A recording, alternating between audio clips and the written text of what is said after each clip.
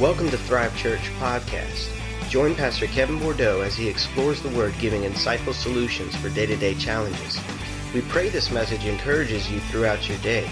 You can also visit www.thrivechurch.me. Now on to today's message.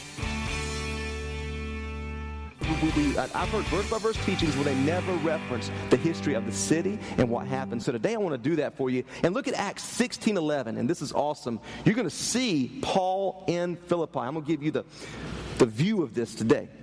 Acts 16:11. Let's read, and I'll stop and give you some commentary. You know that.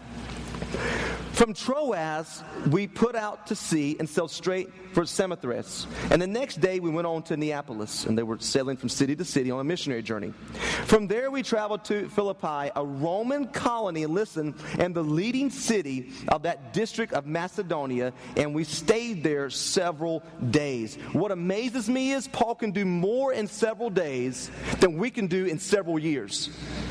Do you understand that there's some churches he established in 2 weeks? I can't get some people come to church 2 weeks out of the month. Y'all supposed to laugh at that because you're like, yeah, these people, man, they're crazy. They never come to church. He had Christ followers who would die for the gospel, right? It's amazing. It blows me away.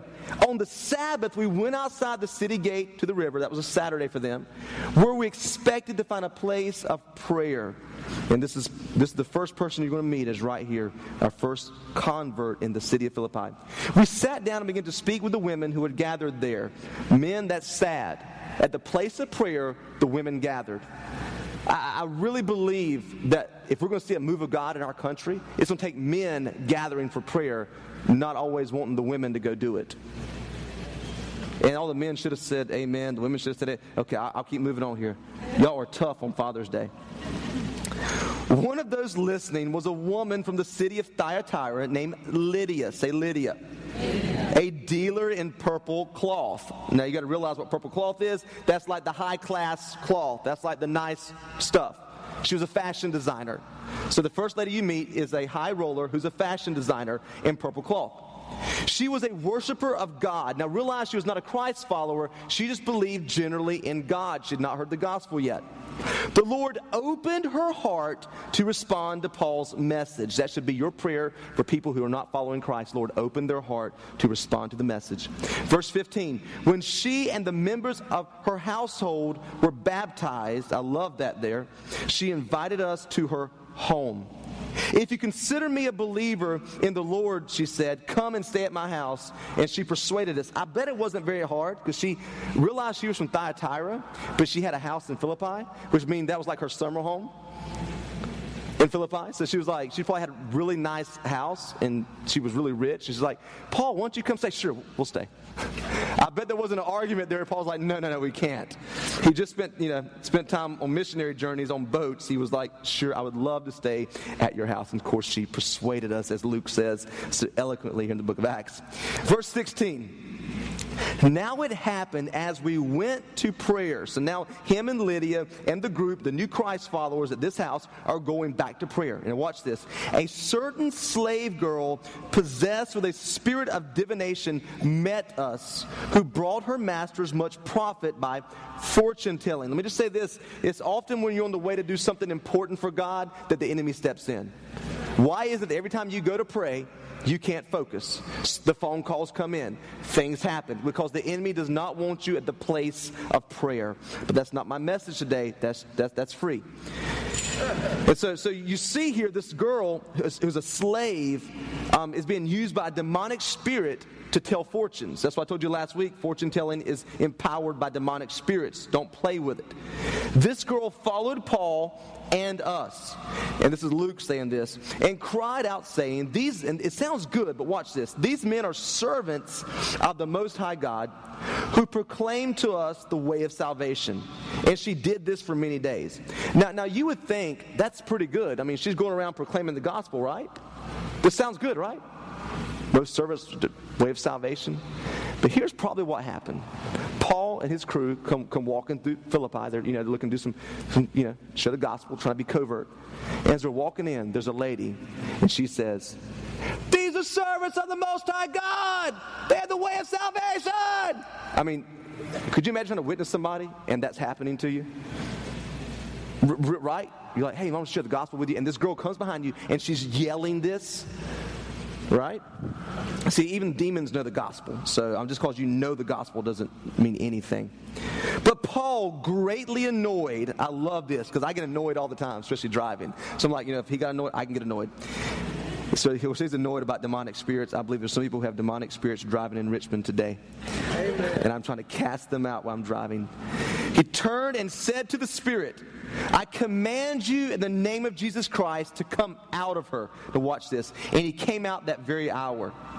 But when her masters saw that their hope of profit was gone, they seized Paul and Silas and dragged him to the marketplace to the authorities. Now the second person we see here that's redeemed is this slave girl who's been abused, she's been used, she's under masters, and she is delivered and set free. Much different than Lydia, right? Lydia's like at prayer. She's a high roller, got 2 homes, dealer in purple cloth. And then we see here this girl is abused, she's hurt, she's going through things, but she's been completely delivered from the power of the enemy. Now watch what happens. This is how Paul gets into jail, and he writes this book of Philippians. So you wonder, how's he get in jail? And they brought them to the magistrates and said, these men, being Jews, exceedingly trouble our city. Realize they're in a Roman colony. These guys don't like Jewish laws and customs in the Torah. And they teach customs which are not lawful for us, being Romans to receive or observe. That was the whole battle in Rome, right? So like these Jews are trying to make us do Jewish stuff. That makes Romans really mad. I mean, you say that, it's like Romans just it's like political parties know what to say about each other, really set things off, and they're doing that, using these words, these phrases. Then the multitude rose up together against them, and the magistrates, watch this, tore off their clothes and commanded them to be beaten with rods. And when they had laid many stripes on them, they threw them into prison, commanding the jailer to keep them securely. Having received such a charge, he put them in the inner prison, and he fastened their feet in the stocks. So they are there. Now, verse 25, we're not going to look at very deeply because you've heard this preached. If you've been in church 2 weeks or watched TV 4 or 5 days, Christian TV, you've heard this sermon preached, the most over-preached sermon of revivals ever. Somebody knows what I'm talking about, right? How many times when the pastor has nothing to preach, he goes to this, right? Listen, I've sat where you sat for many days. I know. But at midnight, Paul and Silas, I want to get my preacher voice here. They were praying and singing hymns to God, and their prisoners were listening to them. Let me keep going. Suddenly there was a great earthquake. So the foundations of the prison were shaken, and immediately all the doors were opened and everyone's chains were loosed. And the keeper of the prison, awaking from sleep and seeing the prison doors open, supposing the prisoners had fled, now watch this, drew his sword, was about to kill himself. Why? Because they did not play back then. You lose a prisoner, you lose your life. So he was like, oh my God, this is it. It's over. Might as well go ahead and kill myself. This is serious. Then he called for a light, ran in. Paul called with a loud voice saying, do yourself no harm, for we are all here. That's some good prisoners, because I would have hightailed it out that door, and I would have been on milk cartons everywhere looking for me, and in post office box places, I would have been gone. Then he called for a light and ran in. He fell down trembling before Paul and Silas. This is the third member of this new church you're going to see. And he brought them out and said, sirs, what must I do to be saved? Man, the best question of a seeker ever. What must I do? And I love this for all you guys that think people need to do a bunch of stuff to be saved, and you have all these laws and judgments for them. Believe on the Lord Jesus Christ and you'll be saved. He says you and your household. Now let me explain that just for a second. He doesn't mean because daddy gets saved, the household's saved. Young people, just because mama or grandmama follows Jesus doesn't mean you do. And their eternal life doesn't mean that you have it. Okay? God has no grandchildren. He only has children. Does that make sense? You can't be living off granddaddy's religion and hoping this, because hey man, they prayed for me. I'm hoping I'll get into the by and by because of what daddy did. But here's what it does mean: when daddy gets saved, the whole house is going to church. See, when mama gets saved, she's got the kids. Dad's gonna sit at home and watch football and do nothing and sit in his boxers. But when daddy gets saved, y'all all getting up and bringing your butts to church. So it says, you and your whole household. Then they spoke, and let me say, that's why we need men to have their hearts stirred by the Lord to lead their homes. And I don't mean you got to lead Bible studies and be the most eloquent prayer warrior and try to out-pray your wife or understand more Bible. Man, just lead the way. Say, I ain't got all the answers, but we're going to church. My grandpa did that. You know, his kids were on drugs their first 19 years of life. You know why? Because they were drugged to church Sunday and Wednesday for their whole life. Because when daddy gets saved, that's your Father's Day message, your whole household needs to come on to church with you. You rarely see a dad come to church alone. Usually they're dragging the family to church. I love it. Then they spoke the word of the Lord to him and to all who were in his house. And he took them the same hour of that night and washed their stripes. It's the jailer washing Paul's stripes. He's now got an affection for those guys. He loves them. And immediately he and all his family were baptized. I mean, it's not only like daddy's getting baptized, y'all all getting baptized. I don't want to. I don't care. In a discussion, you getting dunked. We are baptizing you today. Now when he had brought them into his house, he set food before them, and he rejoiced, having believed in God, and now with his whole household. Look at verse 35, and we'll have 5 more verses of this. When it was daylight, the magistrates sent their officers to the jailer with this order: release those men. And then jailer told Paul, leave those kids alone. No, I'm kidding. For my Pink Floyd fans. The jailer told Paul, the magistrates have ordered that you and Silas be released. That's powerful. That's a miracle right there. Now you can leave, go in peace. But Paul said to the officers, I love Paul. They beat us publicly without a trial. And look at this. Now watch this. This is not even really the crux of the message, but you got to catch this. Even though we were Roman citizens and threw us in prison, they thought Paul and Silas were just Jews. They were Roman citizens, which meant you didn't do that, Roman citizens. So Paul now tells them that. And now, do they want to get rid of us quietly? He said, honey, we're going to court. No, let them come ourselves and escort us out and show everyone they did wrong. You go, Paul. Then the officers reported this to the magistrates, and when they heard that Paul and Silas were Roman citizens, they were alarmed. I mean, this is great. They started getting letters from lawyers, stuff started coming in. They came to appease them and escorted them from prison, requesting them to leave the city. After Paul and Silas came out of the city, they went to Lydia's house. Again, they love some Lydia's house. It's like Jesus at Lazarus. I mean, I don't know. They're just hanging out there all the time. Where they met with the brothers and sisters and encouraged them. Then they left. I shared that and I read those verses to you. I often cringe at reading a lot of verses, and I gave you that because I want you to see the story of Philippi.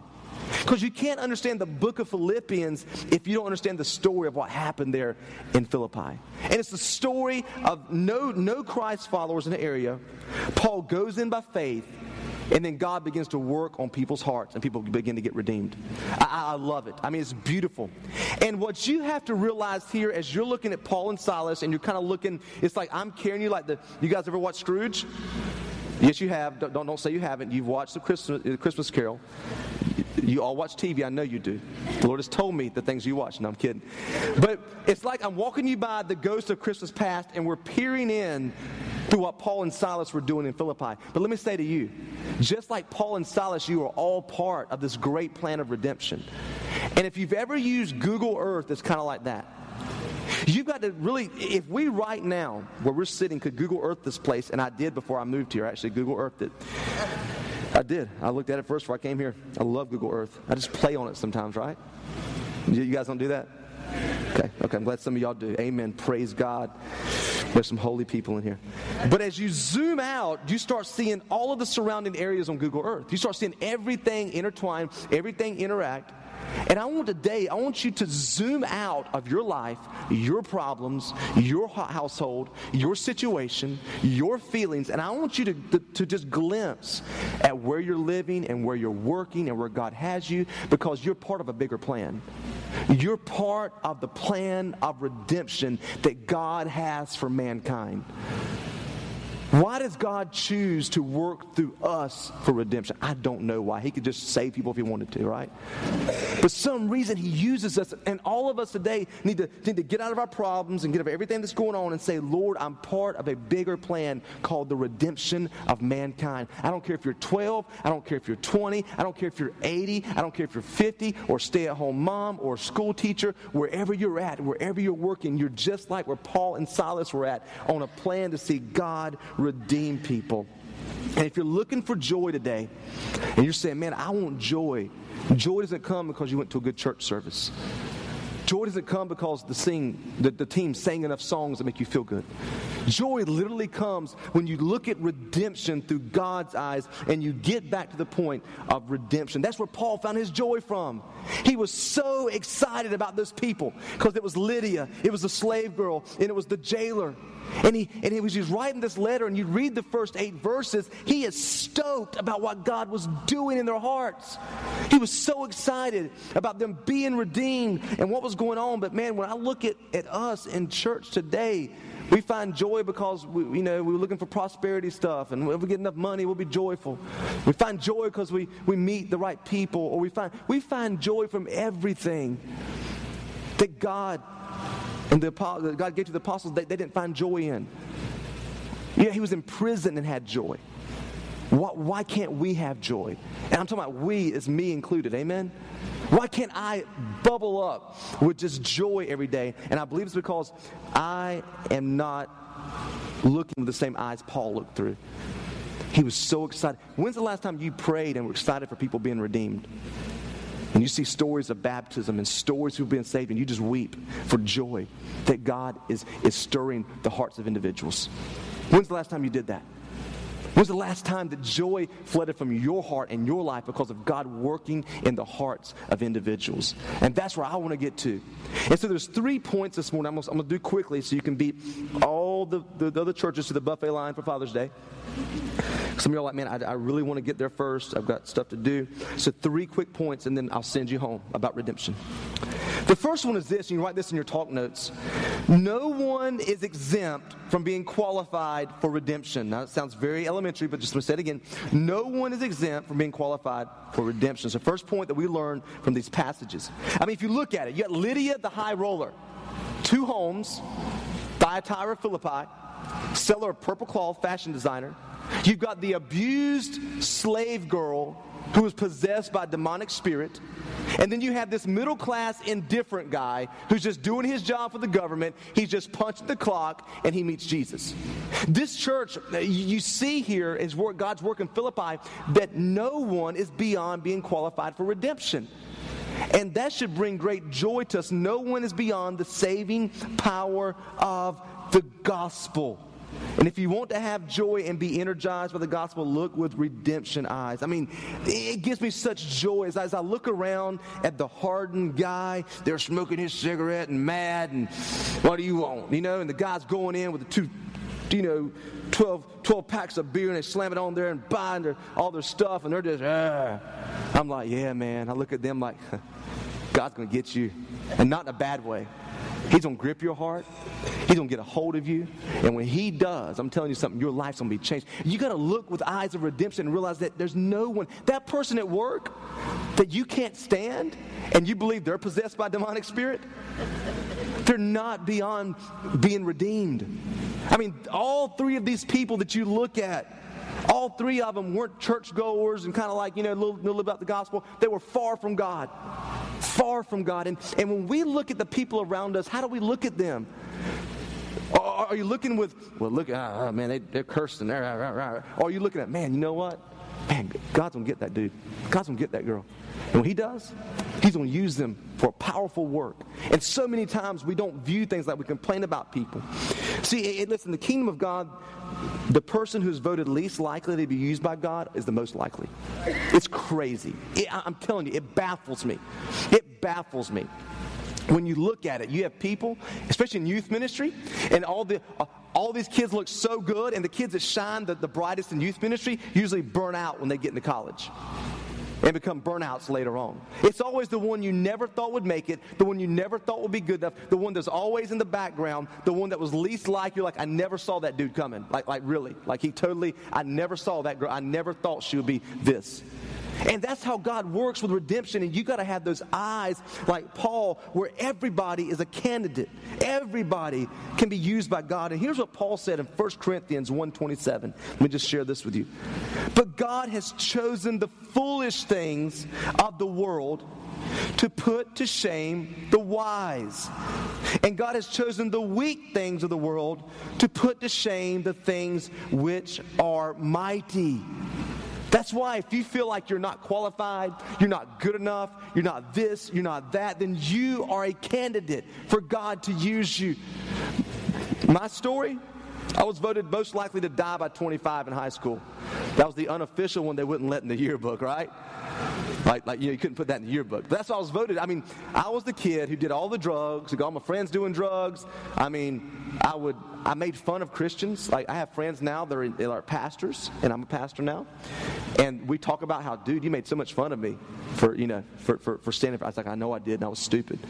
Nobody in school ever thought Kevin Bordeaux would not alone just be redeemed and be a Christ follower, they never thought I'd be a pastor. There was one girl.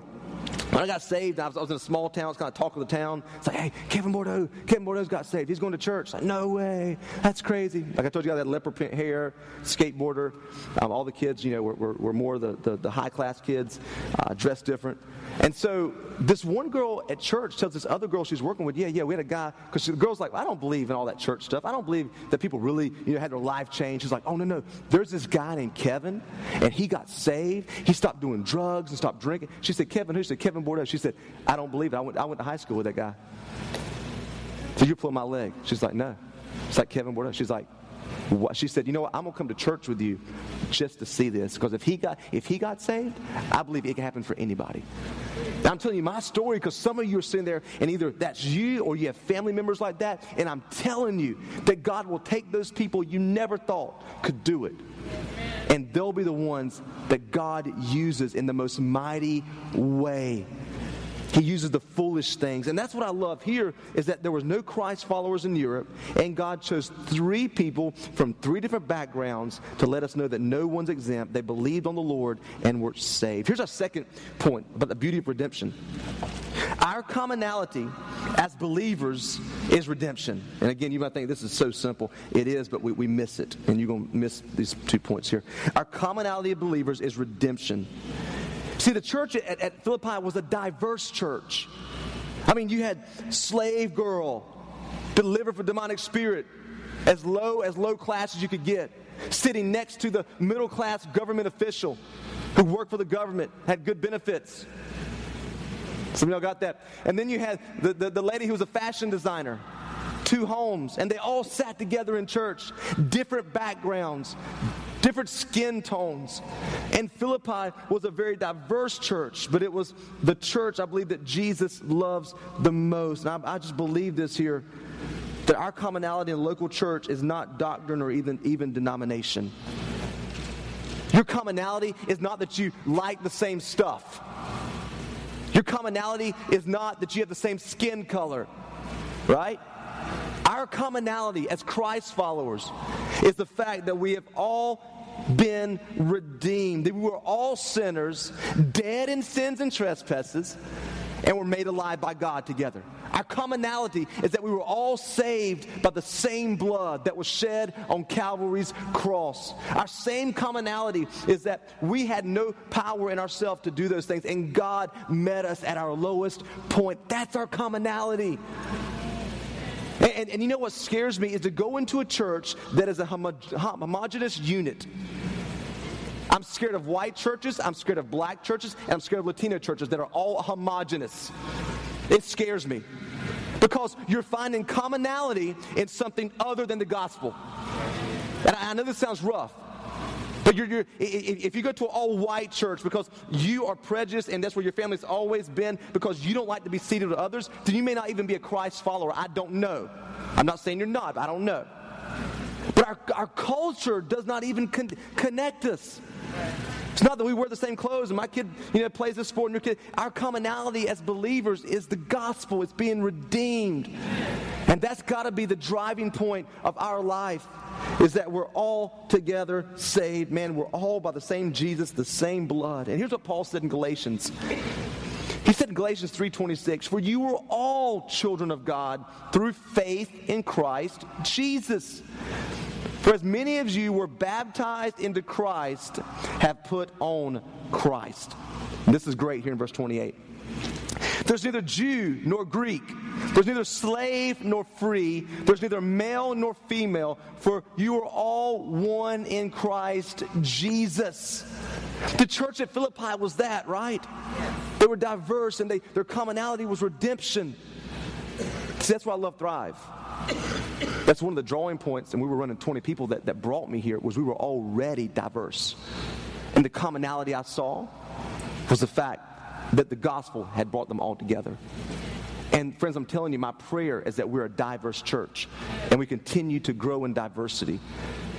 And that maybe even I think one of the things, and if you've grown up maybe my age or younger, 33, I think the kids are coming up now, there's much different separation. But I think if you're 35 or younger, you can probably understand this.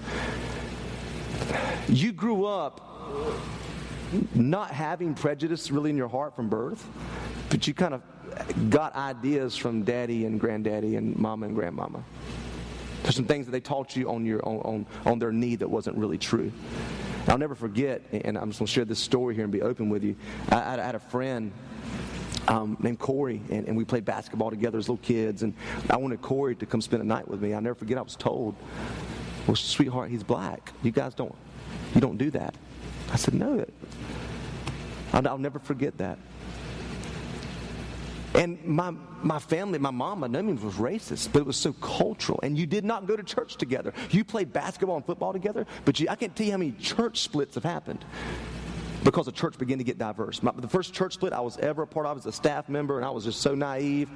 Our church began to grow in diversity, economically and racially, and it was awesome to see it. And the old white people in that church, I'm just going to be real with you. If you can't handle it, then take some medicine, go out and come back in. This is tough. They said, we're not supposed to worship together. This is our church, and we want to keep our children away from those other children. And we said, I think we need to find somewhere else to have church at, because that's not what we're going to do. Friends, it's real. And for some reason, this issue of prejudice and racism is more in the church than anywhere else. We've got it out of schools and out of sports, and we're doing it, we're purging it. But in the church, there's still this thing where diversity is not looked at as beautiful. And I'm telling you something, that's got to be our commonality. It cannot be that the music is this way or the preacher's this way. Man, we are redeemed, and that's why that's why I love to get you guys to hug each other and connect. I love to see that. I love to see diversity, and that is what leads us to our third and final point this morning. It's okay so far? Yeah. You guys still love me? Yeah. And I just want to say this before I move on. I thank God here that I did not walk into a prejudice or racist church, because I wouldn't have come to it, number one, if I'd sensed that. I thank God that stuff's been stamped out in this church. And, amen. Amen. You can clap to that. Amen. It's okay. That just woke some of you up. And I thank God that even the elderly folks that are here are beautiful, because they're the most excited about a diverse church here. And we don't have to fight that stuff here, and I praise God for that. Here's your third and final point this morning, the beauty of redemption. We should never lose the awe of redemption in the community of believers. And I think that's what Paul had. He had an awe of God's redeeming work in the earth. He was just blown away. He was flabbergasted that God would work in people's hearts. He said that he was making mention for them in all his prayers upon every remembrance because of their fellowship in the gospel from the first day until now. I mean, Paul was so excited about God working on the human heart, them responding and being saved, that he exploded in prayer. He was blown away with it, and that he had an awe of redemption that I believe that we have lost in the church. It's one of those things that we get excited and look for joy in everything but this in today's church. And we do. I mean, if I teach on, and I should give you some, either end times or spiritual warfare, the church would fill up. But let me teach on the beauty of redemption, and 3 people show up to hear that. They're usually going to come to church anyway. We've literally, in the church of God, we've lost the awe of redemption. We've lost the awe of God saving people and working in the human heart and transforming the human heart. Being a Christ follower isn't you just choose to go to church. It's that you respond to the call of God and your life is changed. I love it. I'll be honest with you. I'm going to tell you, I have a little weak spot in my heart, like spiritually. I cry when I see baptisms. People proclaim that I'm going to follow Jesus publicly. There's nothing more that I love than that.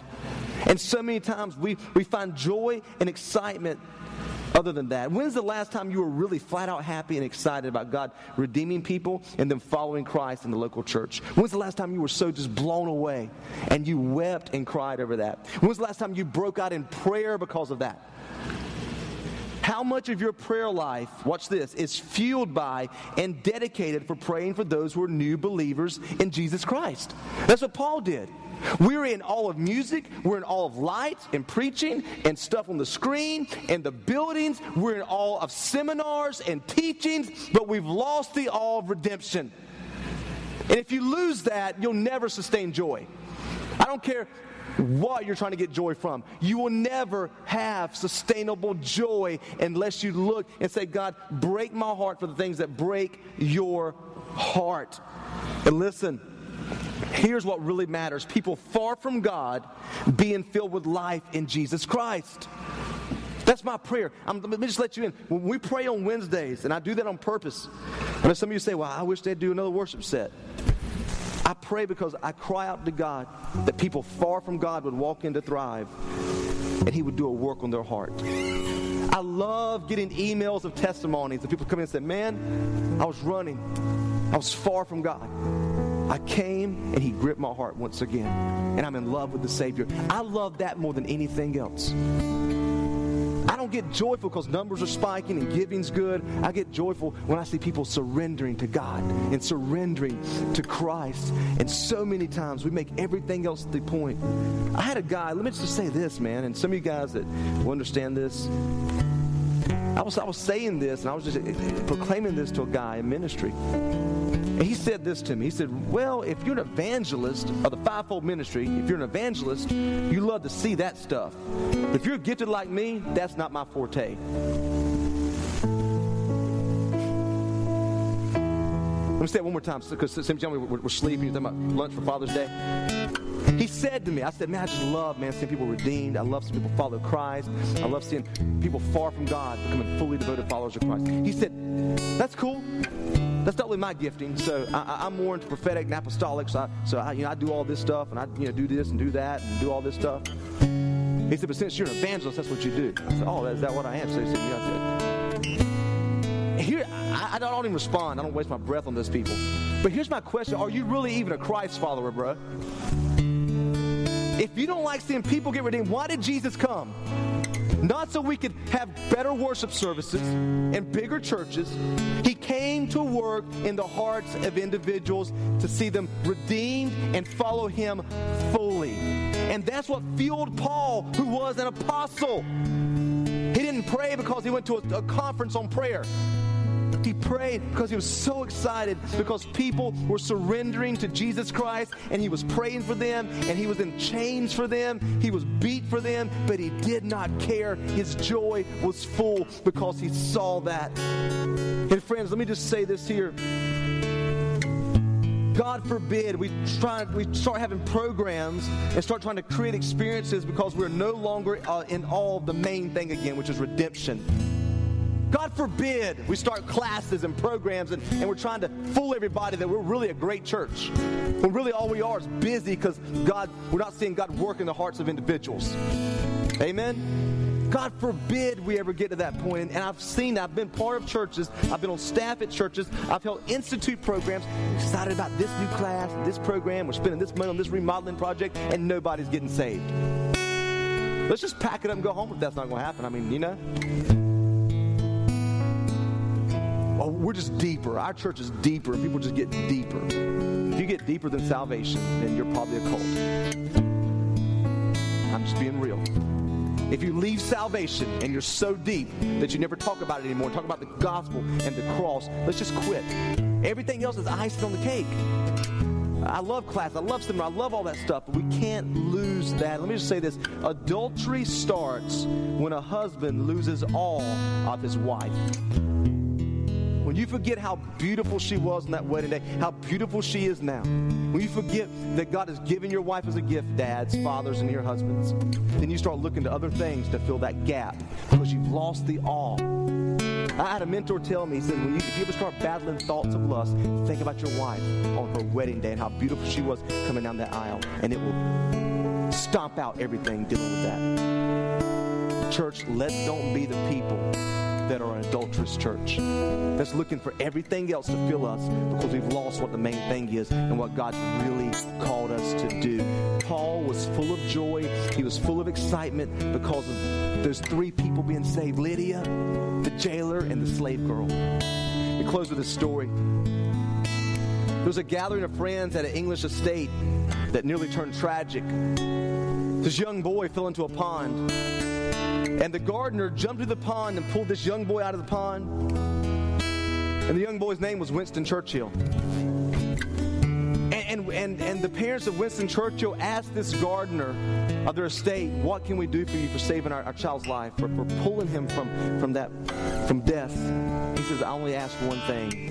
Help my child go to college. Give us the money so he can actually go to college. Years later, Winston Churchill is suffering from pneumonia and suffering from some other sicknesses when he was the Prime Minister of England, and a doctor showed up to his doorstep. And the doctor's name was Alexander Fleming, who helped develop penicillin. And he gave Sir Winston Churchill the medicine he needed to keep going. And Churchill said, I've never thought that I needed to owe my life to someone twice for saving me from places I couldn't save myself. That story is awesome, but can I tell you, your story is just as beautiful to God.